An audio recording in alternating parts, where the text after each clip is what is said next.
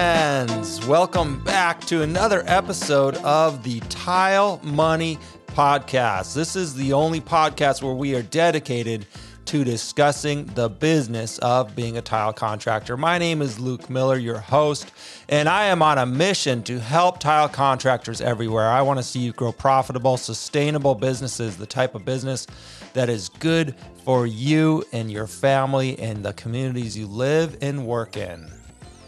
All right, I want to thank my sponsors. The NTCA is the National Tile Contractors Association. They are the largest and oldest association for tile contractors in North America.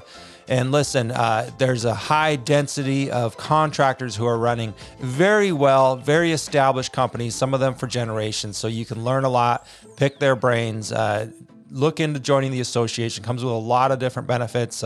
Myself and Jim Olson recorded an episode that's available, I think, around September or October of last year.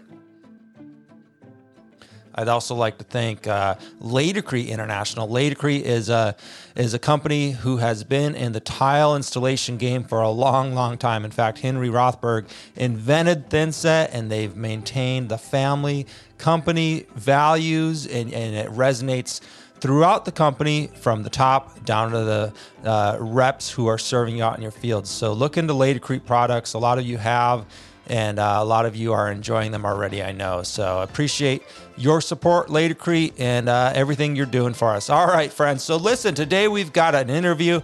It was a little bit longer interview with Ken Hudson at Huds Tiling on Instagram. If you're not following him on Instagram, check it out. If you want to grow your Instagram channel, you can definitely look to Ken. He's got over 100,000 followers. Yes, 100,000 followers plus on his Instagram channel. So look at what he's doing with his Friday reasoning, his Saturday and Sunday shout outs, different scheduled stuff of the week that keeps him on track, keeps him posting content that's relevant and kind of with a little calendar system there, as well as just really letting his personality shine. Ken's doing a great job of that. So take notes to everything he's doing on Instagram if that is your goal, to grow an Instagram following. Certainly, you know, Ken has a great attitude and a great love for tile. Certainly that comes through with his posts. And that's kind of where we're picking up this episode here. Ken was talking about, you know, how he feels when he goes to install tile every day. So we're gonna pick up mid conversation here. Enjoy. We talked about a lot of great topics. We kind of just we're all over the place, really. So I know you're gonna enjoy this. And due to the length, we're gonna skip the Tile Money news and tip today and try to keep this thing at about an hour. So enjoy this interview right now, tile friends. Winter, summer, spring,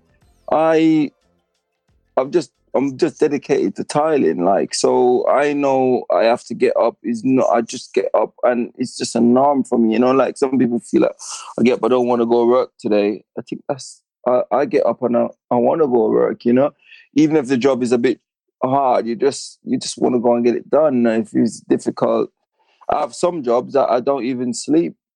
It's so exciting. Like, you know what, I can't wait to go and do this job. So you get up 3 o'clock. All right, come on, man, let's go time. I want to go. What is it that excites you? Is it something new? Is it the client? Is it just setting tile? I mean, is it that way every job? Do you ever get burned out? It's a technicality of the job. If I'm doing a job that's just playing on doesn't challenge me mentally, like, you know, like, I not get frustrated, but I just don't enjoy doing it. I like doing jobs. That's why, as I said last week, I've stopped doing a lot of commercial projects because you're just going there and they want you to just go in there and just bang it out. Like, I don't like that word. I want to go in and I just want to do a nice job. And, you know, when you go in and you go home and you sit back, you're like, yeah. That felt good, you know? So I think that's the difference, you know? Yeah, that's the main thing that I really like. So, in regards, I said, a lot of guys, they just do it to pay the bills, you know, and that's when I think that's what set different tilers apart, you know. Yes, you want to pay the bills, but you want to improve on your skill. Yeah. You want to be a better installer, you know, you want to learn about new tools, new techniques, new materials, you know, and that's what you that's what you should aim to do, and that's one thing that I tend to try and do, just try to aim to improve as much as I can. Yeah. Yeah. We have a comment here from someone in the Facebook says, a lot of us Tylers go to bed trying to solve and work through the process. It's so true. I remember, like Ken's talking about, the more technical it is, and if it's a big challenge, you're going to go to bed thinking about it. You're going to lay in bed. You're going to wake up in the middle of the night thinking about it and going over it in your head. And you're going to actually, like for me, I would actually go through the steps of the whole job. And as I would make a mental checklist, making sure I was prepared to do the steps of that job. Did I have the right tools? How was I going to, handle this situation? If a lot of times you go in and like you're saying, you maybe haven't done or worked with that tile before. So you're just going to bed thinking about the technicalities of it, whether it's layout, or actual, tile. Yeah. What it is, look, I think in anything that you do, a lot of people say when they get through the door, that's it from work. And right. If you're trying to do the best job possible, I don't think you could just zone out right away. Yeah, I think that, as you said, you have to, how can I organize the next day in your head? Like, I'm tiling this side of the wall. Okay, can I do that over there? Or can I do this? I'm always thinking ways and means of, there's a word that you always use, and it's very important, because what you want to do is save time. So if you could do one side of that wall first, and you could, it's like in this pool that we're doing now. There's so many little details to it, and you have to find out which detail. Every detail, one is always important, and one when you're doing a big job like that. So we left the last detail today, which was one of the most important detail. And last night when I went to my bed and I was thinking, oh yeah, I need to do this and I need to do that. And I was like, so when I got to work, right away, I know exactly what I needed to do. Yeah. So it made my day much more efficient. I'm not there just getting to work. Oh, what should I do now? Should I go there and do that? Should I go there and do that? Right. No. Right. I'm right on it right away, instantly, So it's always good to come home and just, zone out a little bit. But, as you said, just try to think, oh, can you improve tomorrow, Yeah. Be more self-efficient. Did you have your job, making sure. Did you have that same mentality when you were an employee? Because I know you've been an employee. Yes. The thing is, when I used to work for that company, we used to do a lot of massive jobs for them, but I probably felt like it was my company. That's how I see things. Wow. They just send the material there. That's it. They just send the material. I tell them what they want, and then everything else was down to me. So pretty much, I just deal with the installation of any massive project they have. I'll tell you this: when we were doing Westminster Abbey, that's one of the most prestigious jobs. Yeah, we were doing that job. So that's the Queen's Church, and I don't know if I told you the story last week, but that job they were getting materials on site, but they would not come to site. So no matter what they do, they would not come to site, and everyone was saying to them, you need to come and look like the site manager. Because I was there, they know that the job was in a good hand. They would not come to the job. And I'm thinking, you having a prestigious job like that, at least you should come there a few times. And I could tell you, Luke, it's one of the most technical job I've done. I had to wait on the designer. I have to wait on the dean of Westminster just to get little details. Do you want me to do this? Because sometimes you could have a drawings and there's other details. As I said today, I always try to improve something. So even if there's a drawing, I try to improve it. But I've run that job from day one. I've been there and I run the job, and I got fed up a few times because, I wanted them to come on site to show them faces. You're running the company, it's your company. At least come to site to say, what can we help you with? They just left me like that. Oh, material is there and that's it. So when it was finished, a lovely job, absolutely stunning. So what happened now? They were doing an invite to say after this you could. The Queen was supposed to be there, but I end up meeting Prince Philip through this. So the company who my company was working for, said to them, "We're not letting no suit come to this grand opening. We want the guys that actually did the work." Cool. Yeah. And they were gutted. So they sent me an invite, and they did not get to come. So they, I want to come. They said to come. They said, "No, you weren't on site. We're being fair. We're Oh, only inviting the guys that did the job." So that's I awesome. went. I met Phil, and they were like, and they still had to pay me for the day. So That's awesome. I love it. yeah. So so that was a very good feeling. To meet royalty through your work, and Yeah. everyone was there looking at it, and they were totally in love with what we did, and it's amazing feeling, absolutely amazing feelings. And I just glad that I had the opportunity and to go there. So again, it's just what you put in, you get out. I'd say, Yeah. I love that story. That's a good story. yeah, I always say, they got, oh, we want to go. They said, no suits. We keep telling you, I would probably send you an invite if you came down there once. Yeah. You did not come. So that's it would crazy. be unfair on Ken not to come and see the finish and meet him. And it's something that, I'm very grateful for and never will forget. That's cool. That's a cool story. Yeah. So, yeah. Well, let's dig into what you learned from that company who maybe I don't want to single hand that company out necessarily, but different companies you worked for in the past, how they treated you or didn't treat you or ran their jobs. What kind of, sometimes it's there's a saying like some of the best lessons are from watching others, how they mistreat you or something. And then you're going to say, I never want to make my employee feel like that. What kind of lessons have you, kind of taken away over the years working for people that now you do differently because of the lessons you learned? Okay, I'm going to go back a little bit further, right? And this has always been my concept. This is how I learned through life.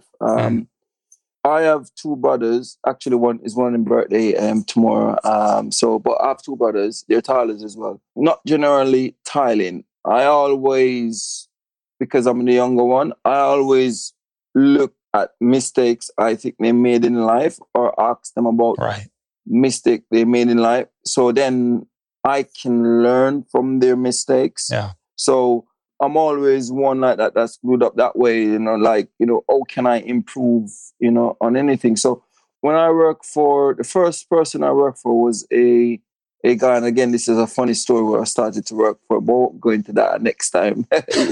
Podcast 3, yeah? We'll go into that one. But yeah, I was actually there working with him, and he could have treated me better in a sense where I was doing a lot of good work for him, and financially, I think he was taking advantage of me because I just came to England at the time. It's totally different. And his square feet in Jamaica over here is square meter. So everything was like totally, totally different. So I had to adjust every single thing I've learned back home and try to work in what I was doing here. So when I end up leaving that guy because it just wasn't working out. And then when I left him, I went to the company I worked for probably 15, 16 years, something like that. I worked for them. We get on. So it's a family run company. So me and the dad get on really, really well. Absolutely. I love him. We get on really well, but he had a son and we just would not get on because I think the son treated me, the dad treated me as a son as well, more than how he treated his son. So me and the dad really get on well. Yeah. So, because the dad was a tiler, so we could relate to each other. So when I ring him and say, we need that, we need to do this, right away he's on it. But the son wasn't a tiler. So when I get on to it, he's like, I have to be on the phone 20 minutes just trying to explain something to him. Right. So that was hard. But again, the dad will treat you good and he's true to his word, but the son wasn't. And I think they've taught me one thing. And that is, if you have someone that does good work for you, they're reliable, Yeah. and they have the one of the main thing, they have the best interest of your company. You treat that person good. Yeah. You make sure that person don't want to leave your company. You treat them with utmost respect. And I think the dad always treated me with the best respect possible. But the son, we just couldn't get on. And that's one thing I've learned. And I'll never make that mistake. Anyone that comes to work with me, I'll never yet treat them like, today, not today, but yesterday, we have some adhesive that came to site. Mm-hmm. So we have a guy that works for us. He does a bit of laboring and everything. And I will go out there and unpack it myself. Yeah. Because, I don't want him to feel like, but that's just me. Yeah. A lot of people would just say, just go on, but he was doing something. So, and at the time I was doing something, but it weren't as important as what he was doing with my other Tyler. So I said, you know what? And I went out there and I unpack it. And the week before, it was the same situation. I took like 50 bags of adhesive by myself off a van. But that's because I would not just say, stop what you're doing. And, so we get on that well, because as I said, I just think that you should treat people, no matter who it is, just with respect. And I've learned that, and that's one thing no one who ever said they could work with me or whatever could say to me, you know what, Ken didn't treat me with respect. That's one thing I've learned. Respect, respect. And that will go a far way. Yeah, I like that. I like that attitude. Yeah. Do you run more than one job at once? I can't remember if you said so. So yeah, sometimes we have 5 jobs running. Oh, wow. Yeah. We keep busy. We keep very busy. Yeah. So it's hard because I'm not one of the person like to jump from one job to the next. Right. So everyone knows it's a bit different when you're not just doing a bathroom, but you're doing like a bigger project, like a full tiling on a house, which probably have 200 meters, 5 bathrooms in it, is a lot. But what tend to happen is, Luke, you book a job in, mm-hmm. You say you start in the 5th of June, which is tomorrow. 80% of the time, you'll never be on time. Right. Never. So if you book that job in and don't take on a next job, I can guarantee you're going to be in trouble. Yeah. So I have to double book, because I've learned that as well. Yeah. I've learned that the hard way when I just left that company, because I did not do that side of it. All I done was just go to the job and work. But now I realized I was just booking one job. Oh no, I have this job. And then I'll cancel, not take on that other job. And then you find out that job is put off a month. And it's like, I could have done that job instead, And but the other companies are over giving the job to the client. They don't care about that. Oh, yeah, it's just a week you could do. They don't understand that it's all about them. But when they're ready again now, they expect you now to stop what you're doing. Right. But you have probably booked a next job for the 30th of June. Yeah. When you get, this is hard. If people think it's easy, but it's absolutely not. But what can you do? You can't say to them, I'm not going to bother to do the job again. You have to try out to fit it in. So sometimes we'll have a few jobs, but I've never let down any client in that way. I'll always, if I have to work till 10, that's me. I'll get the job. I feel it's very important to make sure that your client is happy. And that's one thing I go above to make that happen, You have like 5 employees, right? Yeah, so basically we have three other guys at the moment. We had Mark, which is a good Tyler.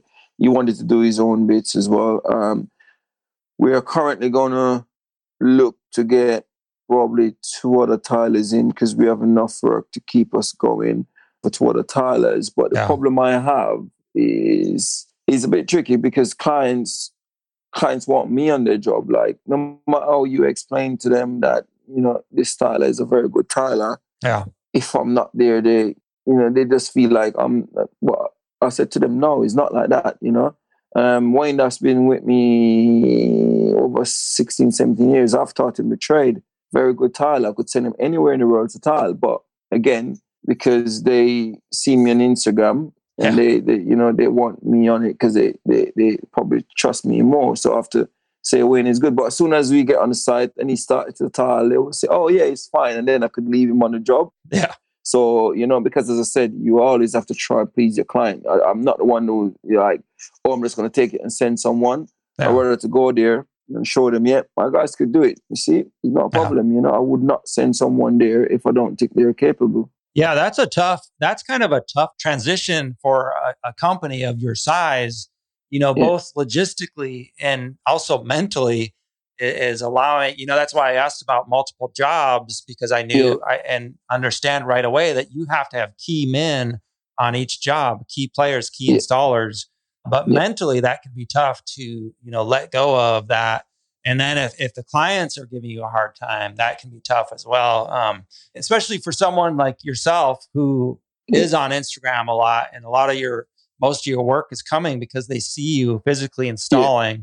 So I would imagine that that's extra hard. No, I'll give you an next example. So basically, we've been doing this big house. This house, there's loads of work there, but the tile, because of coronavirus, some of the tiles got delayed. So he's got the tiles now, and now what I have to take one of my guys that is doing the pool with me to go to this job tomorrow. So he's going to have to stop, take his tool off, and he has to go there. But the problem we have is because I'm running this one and I'm fully concentrating on this one, I'm pricing other jobs, it's just non-stop. Some of them I don't even know how to do Instagram. Honestly, I just don't know how I do it, because I still have to price, I still have to send invoice, I still have to order materials, I have to keep dates and time and what we have done. Honestly, I just don't know how to do it sometimes. But like I would say, so pretty much, everything is good. Then I forgot something. We need a trim for that job. And I was like, oh my. So those little small things will slip you, because we're just talking about the job because the client was going to use something, but then we realized that particular thing has to be a trim. So I was like, oh, so snap, we had to get one. So luckily I know a lot of people, so I just ring up Eden Clay, can you leave me a piece of trim? So my guy will go there and get it. So so it's good to have other people around that. Those relationships. You could just ask to do things, because it's hard to keep track sometimes, especially if the client isn't organized as all you want, because most time I want to go on a job and I just want to stay on it, get it done, and then at least you know what you need, But when you leave for 3 weeks and then have to come back and you don't remember what's happening, it's difficult, Yeah, that is difficult. And hi, Shannon. Yeah. Shannon Huffstickler's in the house, the shooter girl. Yeah. Good to see her. And we've got a great question. We've got another great question too after that. But I wanted